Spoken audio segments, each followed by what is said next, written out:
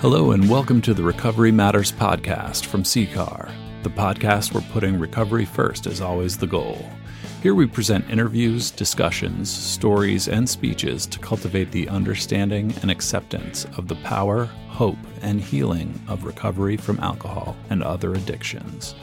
Here are your hosts, Phil and Sandy Valentine. I'm pretty thrilled always to do the podcast, and we have somebody we haven't met before, and I think I like that too. It's just different because we get to really find out about somebody for the first time. Well, one of the things I was sharing recently with folks that I love the most about connecting with somebody in recovery is within the first half hour, like, we know each other. We know each other. But I can't wait to learn more about you, Rex. So welcome to the podcast. Hi, thanks for having me. Typically I go and investigate the people whose podcast I'm going to be on. But don't do that. No. Well, I mean, just like listen to some of the episodes and stuff, and I didn't for this one. Because it's like well, I'll get more to the reason why, but like today's a special day for me, so like I just wanted it to be a completely organic conversation. Like, so that's cool that you guys don't know nothing about me. I don't really know anything about you. So, well, we know a little bit about you. Your full name is Rex Shadeseagle? Yes, sir. Oh, what a cool name.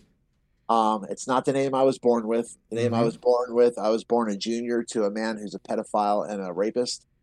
And at this time in my discovery, like in adult children of alcoholics and dysfunctional families, we call it recovery and discovery, because recovery implies that you're getting back to a place that you once were, or at least a semblance of a place you once were. Can I make let me make my first observation that go ahead. Yeah, go ahead. That you said that first like bombshell of a sentence. There was still a little heat there, which I would imagine there would be, but I was born a junior to a rapist and a pedophile. And then you just kind of went right on. And like, to me, that's just almost wow. So I was born to my mom and my dad. He was 17, she was 16. Wow. My maternal grandfather literally went to my dad's house with a 45 and was like, "You're going to do right by my daughter, or I'm going to put you in a hole somewhere and they'll never find you." And to me, I thought that was strange, right? That like my dad's family would allow that to happen. You know what I mean? And again, it was 1973. It was a whole completely different world back then. But to me, that still rung strange, right? And I'm like, why would my father allow that to happen? You know what I'm saying? But he did. He married Tom Sr., married Sharon, my mother, and he joined the Marine Corps. So they moved down to Parris Island. She was living in some trailer park for the families, and he was on base. And apparently every time he came home off base, he just got fucked up and beat us up. Like, I was a newborn. I was, the first few months of my life. And apparently the sheriffs had to be called several times. And the second to last time, when I was about 4 months old, the sheriff told Sharon, he said, "If I have to come out here again, I'm taking the kid." He had to come out again. And she was like, "Let me call my parents. Let me see if they'll come get him." She called Ed and Cass, those are my maternal grandparents, and said, "You got 24 hours to come get him." They were in New Jersey. That's where I was born, New Jersey. So they were like, "All right, we're on our way." Dropped everything. Ed called into work, so did Cass. They drove down to South Carolina, picked me up. They gave Sharon the option. "You can come too." And she said no, because Cass was her stepmom. Cass was just a disciplinarian. She didn't take shit. And Sharon wanted to go out and be a little cokehead, little drunk, you know what I mean? Like, and Sharon was the kind of the black sheep. They go to get me. They offer her, they're like, "Hey, you can come back with us." And she was like, "No, I'd rather just stay here and take my chances." That to me is fucked up. Here's another thing I found out. The day I was born, they took me away from my mother for a month, because apparently my asshole was too small, and they had to take me across the river to Philadelphia to have it stretched for a month. So like I'm really, really since I've gotten clean this time. Have you ever heard of that before? No. I mean, I've definitely heard of newborns with GI Yeah. problems, but not that So one. Dude. so the first month of my life, I was separated from the one person Yeah. most important. I've attribute my clean and sober today to the work I've done on my trauma, and I've learned a lot about trauma and how Uh, deep and how early it can happen. Like Mm-hmm. trauma can happen in the womb, like it's Mm-hmm. insane. But I so I go ahead. agree. Like at one point in my life, I did a whole bunch of studying about newborns and those first weeks and the need for bonding and connection with their mother. So absolutely. Sometimes the hands were given, the cards you have to play are incomprehensible for other people, and the cards you have to play with were like not too good, were they? I mean, it depends on how you look at it. Wonderful answer. Because for 27 years, I got high at my life, Mm-hmm. and then I got clean and sober, and I was not capable of being honest with myself. So I had to go do some more research, Mm-hmm. and it ended in a pretty bad way. But then here I am today. But Mm-hmm. back to my dad. When I was 17, I was in a motorcycle accident. I don't remember it. I was a passenger on a crotch rocket. Drunk driver ran a red light. We T-boned him. I woke up 73 days later in traction with 27 broken bones, including a compound fracture on my shin, 3 neck fractures, 3 spinal fractures. I was in a halo brace. I woke up to looking at myself in a mirror in traction. Um, and so I spent a lot of time obviously reflecting on my short life, and I decided I wanted to get to know my father, my namesake. And so I've got out the phone book when I was able, and I started going through all the tolls. He was living in Las Vegas. We talked on the phone a few times, and I had a bunch of money from the motorcycle settlement, and I decided I was going to go to Vegas and meet my pops because I'm excited at this point. I'm like, man, I'm going to get to meet my dad. You know what I mean? Like, I Mm-hmm. get it. He had his struggle. She had her struggle. We're all good. I just want to meet my dad, right? Back up real quick. My maternal grandparents ended up adopting me. When I'm 6 years old, I sitting in a courtroom with my dad, who I thought was my dad, all day. Finally, the judge at the end of the day, we left for lunch, came back. He's like, "Well, Mr. Walter, it looks like he's not coming.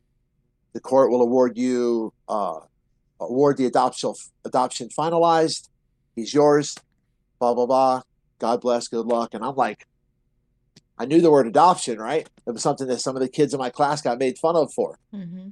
So we're in the drive home, and he tells me that the whole story, part of the story. He doesn't tell me the whole story. He just told me that they had to go get me, and that my real father was a piece of shit. My real mother wasn't any better, and blah blah blah blah. 2 weeks later, my dad asked me, "Hey, if you had to pick between who you wanted to live with, me or your mom, Ed or Cass, right?" So if I say mom or dad now, I'm referring to my maternal grandparents. Mm-hmm. Mm-hmm. So I think about it. I'm a little boy. My dad's my hero, right? So I'm like, you. I don't think this is a real question. This turned out to be the most important decision I had ever made in my life because about 2 weeks after that, we moved in with my future stepmom. Within the first month of us moving in, she started hitting me. My 2 older stepbrothers started making me suck their.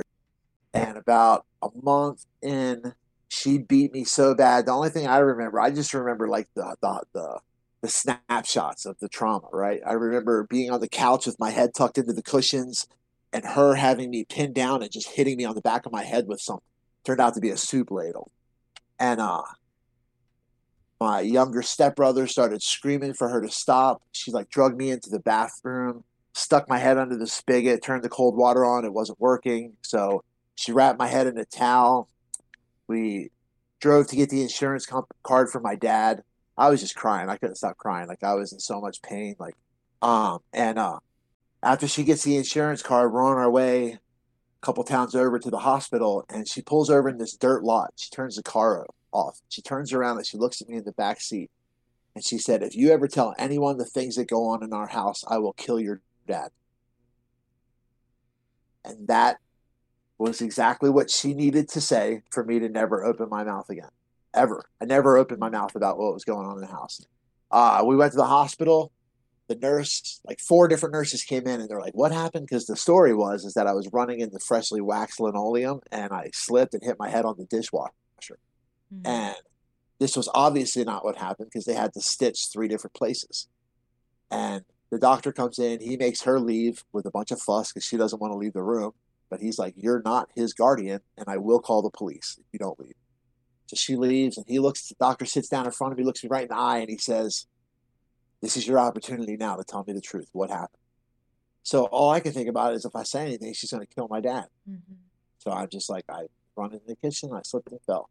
And the doctor's like, if that's your story, that's what we'll go with. Stitched up my head and let me walk out of the hospital with the woman that he knew did that to me. Like, it was insane. So that went on for the sexual molestation went on. She started like using kitchen utensils to like stick up my butt, or she would like snap me on the testicles with rubber bands. My dad was in the National Guard. He would go away for weekends, and I would get dressed in like all long sleeves, and she would duct tape my hands and stick me in a closet in the basement for the weekend. She'd let me out once a day to poop, but I would sit in my own piss if I drank or ate anything. I learned not to drink or eat anything because you don't have to go to the bathroom if you're not producing anything. Yeah, it was really bad. When I was 12 years old, I fought back. I beat the shit out of her. I don't remember it. I busted the whole side of her face up.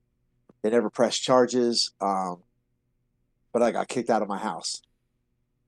Within a couple weeks, I got introduced to heroin, and it was the answer to every prayer that I had ever made. And I thought, oh my God, there really is one. There really is a God. And Where is your dad when you're getting kicked out of the house? he's the one that kicked me out. He didn't know about any of the abuse, allegedly. And I asked him, I'm standing there crying. I'm like, you're going to choose this whore, this piece of shit over your son? And he was like, you're not my son. You're my grandson. Well, it's kind of reflective of how he treated your biological mother as well. Yeah, that was the shot to the gut right there. Where does a 12-year-old go when you're kicked out of a house? I had my friend, he passed away. He unfortunately he was a murder suicide. He killed his girlfriend and then himself. His name was Miles Foster. His mom was my saving angel. I was going to school in the early 80s, and Arlene would make me wear all her kids' hand-me-downs from the early 70s and late 60s. So, like, I would get made fun of and teased. And I went over to Miles' house one day to pick him up on the way to school, probably like 3 or 4 weeks into the school year. And his mom was like, what are you wearing? And I started crying. I was like, this is all I have. And she was like, we can't have that. So she would let me come over and change into some of Miles' clothes every day. And I loved her. She was more of a mom to me than my stepmom was. Cass. So at 12 years old, I told my dad, I said, here's the condition. I said, I'll leave and I'll not tell anybody, but you can't tell anybody that I don't live here. Nobody can know that you kicked me out of this house, because if Cass finds out, she'll flip shit. And at this point, Cass, she never drank, she never did drugs, she never did anything. Her addiction was work. So when her and my dad divorced, she started working 12 hours a day, 7 days a week. And for me to all of a sudden be thrown into her life and that, you know what I mean? Plus, at this point, at 12 years old, I was a shit. At around 7, 8 years old, I figured out that there was no amount of being good that was going to prevent her from beating me. So if I was going to get beat anyway, I was going to earn it. Mm-hmm. So like, I was literally Dennis the Menace. Like, I was the kid that like all the neighborhood kids, when I would come over, like all of a sudden it would be time for everybody to leave, but I would have to be the first one to leave. You know what I mean? Yeah, nobody wanted me around. But there was a few, like Miles's mom, I stayed with them for a while. At 13, the summer of 1987, I was living in Roach Motel, selling crack in Philadelphia. I'd buy crack in Philly, go across the bridge and sell it in Camden. Pretty much the only other people who lived in this motel were prostitutes. For the most part, they kind of looked out for me and Miles when Miles was around. There was a couple that were creepy that would like try to get us to do things with like some of the old weirdos that they hung out with. One day they kicked in my motel room, and I woke up in the hospital a couple days later with 14 stitches in my ass and my jaw wired shut. I'd gotten raped, beaten, left for dead. Miles found me because he had the spare key. Yeah. So like, fast forward back to, I go to meet my real father. My first day I met him, I get off the bus in Las Vegas. He shows up, and I know it's him because he looks like an older, more fucked up version of me. and that was saying a lot back then. He comes over and he's like, "Hey, sorry I'm late." He was like, "I had to work late." I'm like, "That's cool, man. No worries, you know." So we go back to his motel, and it's in the part of Vegas called the Naked City. And I had like 10 grand in cash. I didn't tell him about it. It was hidden in my stuff. The first thing he does when we get back to his room, he's like, "So you like cocaine, huh?" I was like, "Well, I don't really do that anymore." And he's like, "Well, have you ever done meth?" Or no, he said, "You ever done crank?" And I was like, "Well," I was like, "No." I was like, "They don't really have that where I'm from." I like the closest thing we have to like speed where I'm from is like White Cross. It's like, unless you know some bikers. I was like, "And I don't know no bikers." He pulls out this bag of crank. And the first time I ever did meth, we sat down, him, and his best friend, and smoked an 8-ball. I chewed my fingernails almost to the cuticle. Mhm. I couldn't touch anything for like 2 days, and like they went to sleep. For 3 days, I was up, and then when I crashed, I woke up. They were gone. All my money was gone. They had gone through all my shit. They took my ID. I'm like, some can't be right. We must have got robbed. So I wait for a little bit to go, and then the cleaning lady comes. It's like, "Checkout time, man. You got to go." I'm like, "Oh." So I explained to the manager. He's like, "I don't give a fuck." He's like, "You got 1 hour." You know, I called my uncle, who was my attorney, and I had him wire me some more money and bought some clothes and got a place and stuff. But I finally ran into him in front of the MGM Grand. I beat the shit out of him right on the strip. I mean, it was so cathartic. I was just beating him. And then I looked at him and I was like, "You would do best to never cross my path again." And I saw him about 4 months later because he set me on a path. For 11 months, I was in Vegas doing meth. I was living in a box behind an air conditioning unit, living off of free saltine packets and free condiments, ketchup, mustard, and relish. I would make a little mix, and that's what I would eat every day because every penny I had went to get high on meth.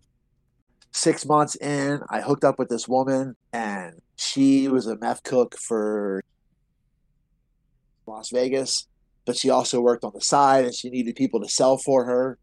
So she was like, "You can live here if you work for me." She's like, "I just need somebody who has a driver's license who can deliver." And I was like, "Boom, I'm your guy." All the dope I could do.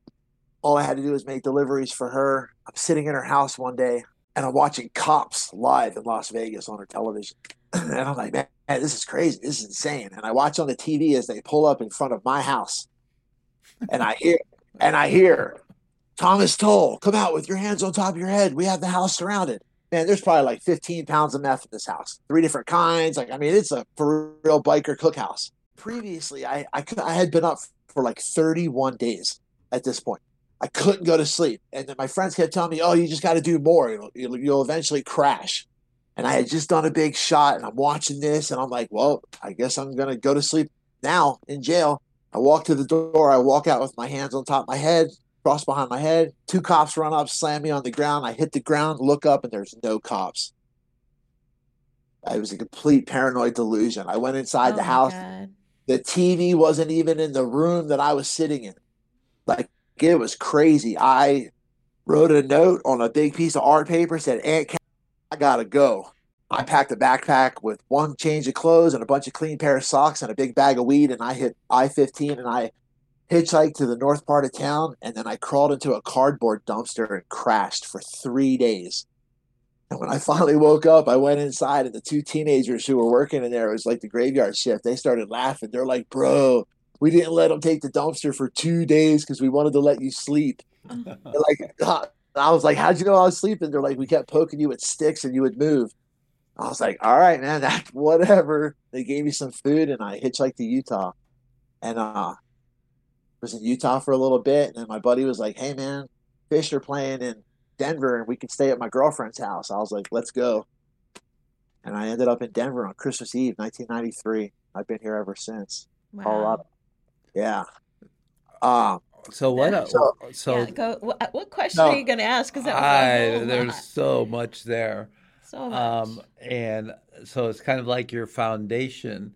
How do you feel about if we moved ahead to when you start right before you found recovery and the turning point? That's a great jump. I get to Colorado. I stay on the hippie drugs for about 6 months. Then I go right back into heroin. Um, and I went full bore. I was selling 3/4 pounds of coke and heroin every 3 days in Boulder, Colorado. I got busted in '96 on 27 federal indictments and a RICO Act. I beat it on a technicality because the warrant that they served on the property, residence, or occupancy owned or owned by Thomas Francis Toll Jr. was not actually owned by me. I bought a little house, and when I bought it, I put it in an ex-girlfriend's crazy mom who was in a psych ward's name. So I beat it on a technicality. Me and 26 other people in 3 states walked out of a federal courtroom because all of those warrants were based upon the search and seizure of my place. I ended up going to prison for 3 years. I got a 3-year deal because they say that they found 1/10 of a gram of heroin in my pocket when they busted me. So I tried to get clean and sober for the first time. I stayed clean and sober in jail. I went to AA meetings, but in the back of my mind, I'm like, well, I'll be okay as long as I just drink. As long as I just drink, I'll be okay. I get out November 1st, boom, I get drunk within 3 days, within 2 weeks, I'm shooting dope. I get so bad and start losing weight so fast that I start making fake doctor's notes to my parole officer saying that I had a tumor above my diaphragm that was causing me to continuously vomit anytime I had too much stuff in my stomach, or if I ate too much, or if I drank too much. I was passing my UAs because I had this magic mixture that I was buying that made my pee look like it was real pee. And I wake up on my 32nd birthday on January 16th, 2006, and I'm in a house full of alcohol and cocaine straws and drug paraphernalia all over. I'm on an ankle monitor on parole, and I live 9 blocks from the parole office. And I'm thinking to myself, what are you doing? So I go to my parole officer. I come completely clean. He gets me into detox. In detox, I meet a bunch of super cool people from AA. And for the next 5 years, I was on fire for the program. But I was one of those people at the time who was constitutionally incapable of being honest with themselves. And I didn't really understand the full meaning of the intent behind when they say, if you want what they have, do what they do. I understood that it meant the spiritual work that they were doing and the step work and all of that, but I also thought it meant that like I had to mimic their lives. So I started dating people that I would never date, women that I would never date, and I ended up falling in love with this woman's kids. Thought I was in love with her. We got married. She cheated on me. I lost my business. At the time, I had owned a percentage in a medical marijuana dispensary. I was making like between $15,000 and $25,000 a month. They changed the law, said convicted felons couldn't do that no more, so I had to sell out. My partners completely ripped me off and robbed me of 90% of what they were supposed to pay me. My wife cheated on me. So I was in a full-blown relapse for like a year without ever touching a drink or a drug.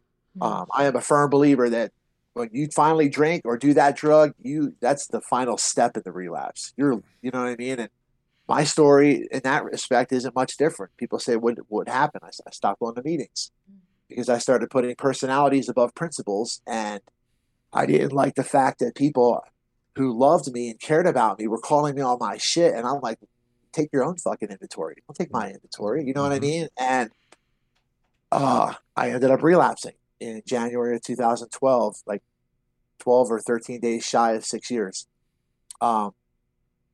Relapse went on and off. I ended up pawning some things that I had bought in sobriety that turned out to be stolen, a bike and some other things. So I ended up catching a felony because they told me with my prior history, there was no way I couldn't have known that they weren't stolen. And in and out of jail because I kept violating probation. Finally, about end of September, beginning of October of 2013, I started to contemplate taking my own life seriously for the first time in my own life, in my whole life. And it wasn't because I was depressed. It wasn't because I felt like in self-pity. It's because I was tired. In every imaginable sense of the word, emotionally, spiritually. I understood for the first time in my life what it meant to be incomprehensibly demoralized. And I was raised Catholic. So in the back of my mind, there's always that priest. If you kill yourself, you are going to hell for sure, because it's the one sin you can't apologize for. You can't repent for it. But at this point, I didn't care. And over the next few weeks, I remember climbing up Settlers Park. It's like a little peak we have right there in Boulder, and meditating and praying, like, God, is this the path? Is this the path? And like nothing felt wrong about it. And I was homeless, but I had a friend who was also my dealer, who, when it snowed, would let me crash at his house. And so I just prayed for snow. And on October 27th, 2013, 9 years ago yesterday, it snowed. And I went to his house and I said, hey, man, can I crash? And he was like, yeah. A couple other people are here too. And that was like, fuck. I didn't want other people there, but I was like, whatever, it's cool. I'm just going to do my own thing. And I had made a playlist on my phone. First song was Heroin by the Velvet Underground. And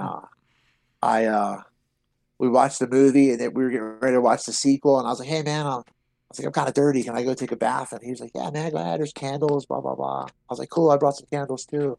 And I went upstairs. I ran a bath with some candles. It took me about 10 minutes, maybe eight minutes. Fixed up my stuff and intentionally overdosed. They said I was up there about 20, 25 minutes before the girl who was there had to use the bathroom. There was one of those like little sardine can locks for the doorknob. And she went in and was using the toilet, talking to me, and I wasn't responding. She pulled back the curtain, and I was blue, floating in the water, music playing. So she freaked out, I guess, called them. I woke up to lying on the floor, having these people over top of me, like crying and laughing and hugging each other, and I realized what had happened, and I felt horrible. I was like, man, I can't even kill myself right. Like, what the fuck? But something had changed. I knew I didn't ever want to do heroin again. Like, and it wasn't like before when I was like, man, I got to get clean so I can get off parole. And then I liked AA and the recovery community, so I stayed clean. Like, this was different. Like, I remember sitting in the dining room because, like, in view of everybody, because nobody would let me out of their sight. And I was on the run from probation, and I had a 9-year suspended prison sentence. And that morning, I grabbed my stuff and I told him, I said, hey, I'm going to turn myself in. And I went and turned myself in because I went to my probation officer and I said, hey, she's like, what? She's like, you don't have to arrest you. I said, yes. I said, but I want you to do one thing for me. She's like, what's that? I said, please put me in detox, because I swore to myself I would never be dope sick in jail again. I'd been out for 7 years at this point, like out of prison. Mm-hmm. And so she did. She let me go to detox for 5 days, and even let me check myself out and turn myself in at the jail. And when I was in the jail, Boulder County Jail in Boulder, Colorado, has this program. It's nationwide now. You might have heard of it, or listeners might have heard of it. It's called JBBS. It's Jail-Based Behavioral Services. And it's very much focused on what led you to this life. Let's go back. Let's dig deep. Let's find out what the root causes and conditions were that led you to this life. It was a one-shot deal. It wasn't like one of these programs where you just keep going back and they're like, oh, come on back. We believe in you. They're like, nope, we're here to heal. If you're not here to heal, then don't even come. Because if you do, you're blowing your one shot. When I was in there, I had this therapist who was young and passionate, and a little 29-year-old woman from California. And we would meet once every couple weeks for about 45 minutes. And, I liked meeting with her, and I kind of had some trust for her, but my walls were so thick and so high that we would have to talk for 40 minutes before I would even be comfortable revealing anything. Mm. So she asked me, one of the last times we had met on this platform like that, she was like, how do you feel that now that you're going back to prison? I was like, yeah, it's whatever. You know what I mean? It is what it is. There's nothing I can do about it, so why worry about it? She was like, I'm calling bullshit.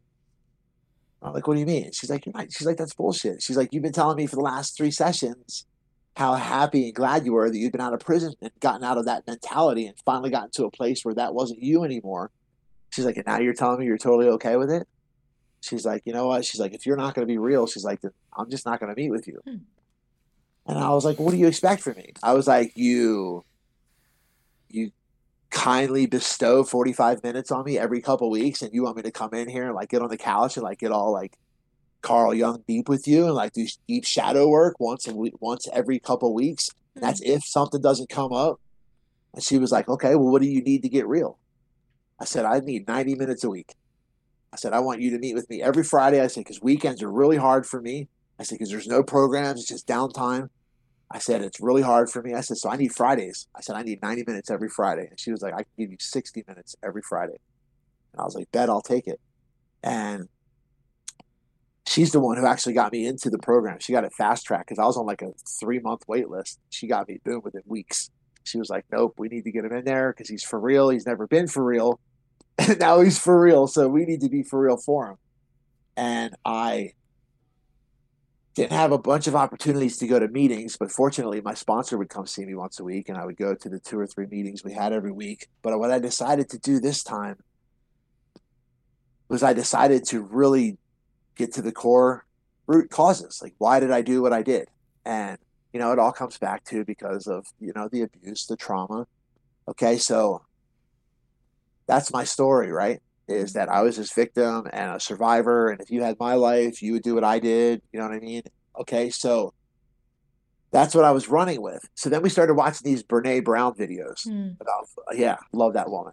Like my whole, I hope I become famous enough one day that I can like sit down and just talk with her. Like, not have, well, drag me along because I've thought the same. Man, I love her. And I'm sitting in these classrooms with these men who have got, 10, 15, 20 years on me. And they're the guys that I've been doing time with since I was 20 years old, 22 years old. They taught me the convict code. The convict code is there's 3 rules. You don't victimize women, children, or elderly. Everything else is on the table. Like in prison, as long as you don't break those or tell, don't be a snitch, obviously, but that goes without saying. So we don't even count that in the rules. But if you're not a sex offender or you're not in there for like, taking some grandma's life savings or something like that, then you're considered a good dude. You know what I mean? A good convict. And these are the guys who taught me how to be honest and have integrity. I tell people the smartest, most honorable and integrous people I've ever met were in the prison yard. Mm-hmm. And it's because prison is the last place in the world where your word has value. If you don't have your word on a prison yard, then you might as well check into solitary or PC or something because you're of no value to anybody. You're no good. So these are the guys that I looked up to and respected, and they're sitting here crying about how their parents beat them or their babysitters molested them or this or that. And I'm like, hold on. In my head, I'm like, wait a minute. I'm allowed to cry? Like I can cry? Because since I was 12 years old, actually since I was like 9 years old, I told myself, if you ever cry again, you'll never stop. And that's weakness, that you can never show weakness. So here I am sitting and crying, watching Brene Brown videos. And then one day, one of the counselors brings in this VHS tape and she pops it in. And it's just like total terrible quality. It's like a black room with a spotlight on this chair. This dude looks like a 70s porn star with his tweed jacket with the elbows. You know what I mean? And like his hair's all messed up and he's like needs a shave. And he like sitting in his chair all slouched. And he's talking about what I would come to learn later in recovery is called personal narrative theory. He started saying that you will never evolve or grow from where you're at as long as if you don't change the way you tell your story to yourself. Because how we tell our stories to ourselves is how we present ourselves to the world, right? So I presented myself to the world as this badass, like punk rock / deadhead, junkie. Like my nickname was Shades Oakley Ray-Ban, junkie extraordinaire. Like that's how I identified. And I was okay with it because I was like, for the longest time, because it worked. What I realized was that I didn't want to be that person anymore. So I really started, he said, not only do we have to he said, we have to take ourselves and like, think of like, look at our lives like we're watching it from a movie and we're the critic. We have to dissect every part of that story. So I started looking at my stepmom. Okay. what did I ever do as a 6-year-old boy to deserve any of that? First of all, nothing. Mm-hmm. Nothing. I don't give a fuck if you're the kid from Mm-hmm. Omen. Right. You don't deserve that kind of treatment at that age. So now I had to start asking questions, right? I had this journal and I had these color coded questions, and so I could go back and reference them. So I was a journal fiend. I was journaling probably 6 hours a day, meditating 6, 7 hours a day. And in my meditations, I would envision myself sitting around a campfire with my demons, with my shadows, with my trauma. And I would journal about the things that I would think about when I meditated. So I started asking these questions like, okay, so Arlene, that's my stepmom. What would drive you to beat a 6-year-old child like that and threaten to kill his dad if he says anything? So what do I know about Arlene's life? Well, I know that my dad rescued her from an abusive marriage. Her husband and the father of her children was a German immigrant teamster who was a ridiculously abusive alcoholic. He would drink in the morning, go to work, drink all night till his local bar closed, come home, drink more, beat her, beat the kids. Everybody except for his daughter. He never beat his daughter or his youngest, but he would beat his 2 older sons and her. They're the ones who abused me. So, is what they did okay? No, it's absolutely not. But what it is, it's perpetuating a cycle of trauma, a cycle of generational stuff, right? Mm-hmm. So I had to really come to a point in myself. Can I forgive the person without forgiving the act? And fortunately, I've been able to do that. I've been able to look back on all of my abusers, my stepbrothers, my stepmom, my dad for not rescuing me, for not saving me. I had to look at his life. What was his story? When he was 15 years old in 1944, he joined the military, Army, with his older brother's birth certificate. They found out how old he was and they sent him home.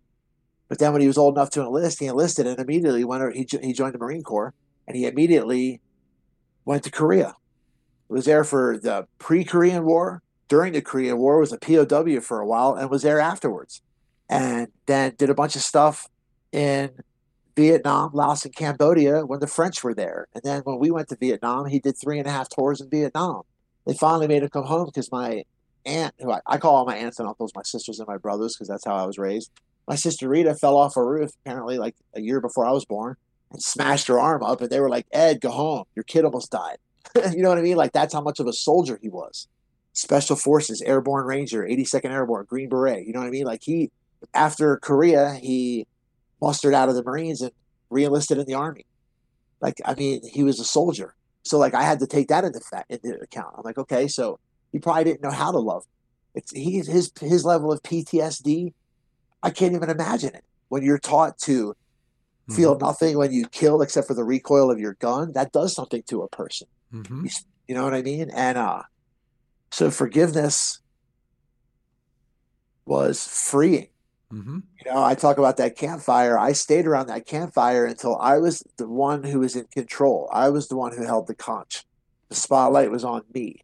I understand through my recovery and discovery this time that there are several individuals who live inside of me, and we all have our role, and we've all had our place. But it's all been to protect that little boy who got taken away from his mom. So let me ask you a question. You had 9 years of recovery today, which is really pretty cool. Absolutely. You had 6 years of recovery before, which I don't discount because you returned to use. How would you describe yourself today? Who are you? Who is Rex Shades Eagle? I consider myself a man who can look in the mirror and love what he sees. I can look myself in the eye now and know that I haven't always made the best decisions, but I've never made the wrong ones. Mm-hmm. Every decision I ever made in my life, right, wrong, or indifferent, was the best decision to make at the time. And it got me to where I am today. Mm-hmm. I am a man who is so grateful for the trials that my God has given me, that the steel of my soul is tempered, beyond tempered. It's tested and tempered and tried, true. And today I just want to be of service. I try to be a servant. I have a nonprofit. where I just raise money for other people. And it's not one of those nonprofits where I keep all the money and give them the bare minimum. If it's not something that I'm directly working on, then they get all the money. Mm-hmm. If it's something that I need to be reimbursed for something, like this is a good segue. Next June, or this past June, well, every June is Men's Mental Health Awareness Month. Well, back in April, I got on TikTok finally. I published a book in January, telling my story. It's called No. Yeah, I was going to ask what it's called. It's called No Love, KNOW. No Love, a memoir. And then right after we published it, some friends of mine who also do podcasts encouraged me to do my own podcast. So we have that. It's No Love, the memoir continues, is the podcast. So to promote it, I started getting more active on social media, and I got on TikTok and discovered a huge recovery community. Started posting daily, blew up quick, kind of flattened out around 15,000 followers. But in June, I started seeing a lot of TikToks about men's mental health and suicide statistics. So then I contacted my local office of the American Foundation for Suicide Prevention, and I was like, what can I do? And they're like, well, we got this campaign going. We're trying to get Congress and Senate to pass the 988 bill. So I started writing congressmen and senators in my state. The bill got passed, not because of me, just but you never know.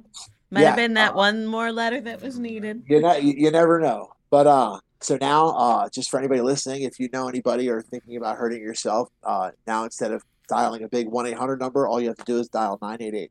Mm-hmm. Or you can text TALK, the word TALK, to 741-741, and somebody will respond immediately, and somebody will always pick up.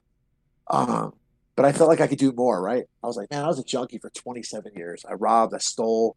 You know, I can't imagine how many lives I ruined with the drugs that I dealt. What can I do? So I started thinking about it, and I love to ride my bike, and I've always wanted to ride my bike across the United States. Worked behind the scenes with the guy, Michael, at AFSP, and he was talking to some people, find out what we needed to do. But now I have officially partnered with the American Foundation for Suicide Prevention. And on June 25th of next year, I will be departing Seattle on my bicycle, and I'll be riding to San Francisco, from San Francisco to Denver, from Denver to Washington, D.C., and from Washington, D.C. to Miami, Florida. I should arrive sometime around September 20th, 25th. So I'm leaving on Men's Mental Health Awareness Month, and I'm ending on suicide prevention. How are we going to get you up to New England? Like, come up through us and visit us, like up to Boston or something. You know, my original destination was Boston. Yeah. But just due to logistics and traffic and time, that part of the country is so hard to make any kind of time in. Yeah. Just based upon all the stops and goes. Mm-hmm. You know what I mean? So plus my daughter's in Florida. There you go. And we really want to, go spend some time with her. I'm sure we'll go before then. But so how can we support you in that journey? You can go to our website, either nolovefoundation.org, KNOW, nolovefoundation.org, or Ride for Life USA, ride the number 4 lifeusa.org. That's the name of the event. 80% of the proceeds, we have a GoFundMe set up through the website, or you can find it on my TikTok. 80% of money raised goes to the American Foundation for Suicide Prevention to raise awareness and for outreach. 20% is going back to help me and my family. This training for this it's a full-time job. Mm-hmm. I'm right now I'm at about 4 hours a day riding. I need to get up to about 9 to 10. The goal is 90 miles a day. So from where I live, that's like riding to Cheyenne, Wyoming, and back. Wow. And I'm also, at a mile high. So you'll be good for the lowlands anyway by training there. Yes. Yep. But yeah, the website's the best place, noLoveFoundation.org. Even if you just share that, that's helping, just helping getting the word out. It's funny. I'm on a campaign right now, on an email campaign, trying to get Owen Wilson or Vanilla Ice to retweet our pinned tweet. because both of them are suicide attempt survivors with opiates. So it's something relatable, you know what I mean? And Yeah. I'm like, man, if you could just retweet it one time, it's all it would need. Millions of people would see it. So Well, maybe somebody's listening. Yeah, maybe somebody is listening. My whole life has just led up to this point. Mm-hmm. To me finally being happy and content and feeling the warmth of God on me every day. Well, Rex, I think that's a perfect way to end, and it's no coincidence that you call your book and your website No Love. So thank you for your courage and sharing your story. And since we're Brene Brown fans, vulnerabilities, right, is something that we probably both champion. Yes, absolutely. And congratulations on 9 years. If no one's told you this recently, and just in our short conversation, I can say from my soul to your soul that I believe in you, because I really believe that you're on the right track, that you're going to help many. I've recently released a book too called Continue. And so it's right click on the Appalachian Trail about my through hike on the Appalachian Trail I did in 2015. So my message to you is continue. And I think because of today, we know the exact date that you're going to finish your journey, but we'll keep it to ourselves and see if that happens. Okay. All right. And I would just like to say in closing, anybody who's listening, especially the men out there and the women, because women attempt suicide 1.5 times more than men. Men succeed 3, almost 4 times more than women.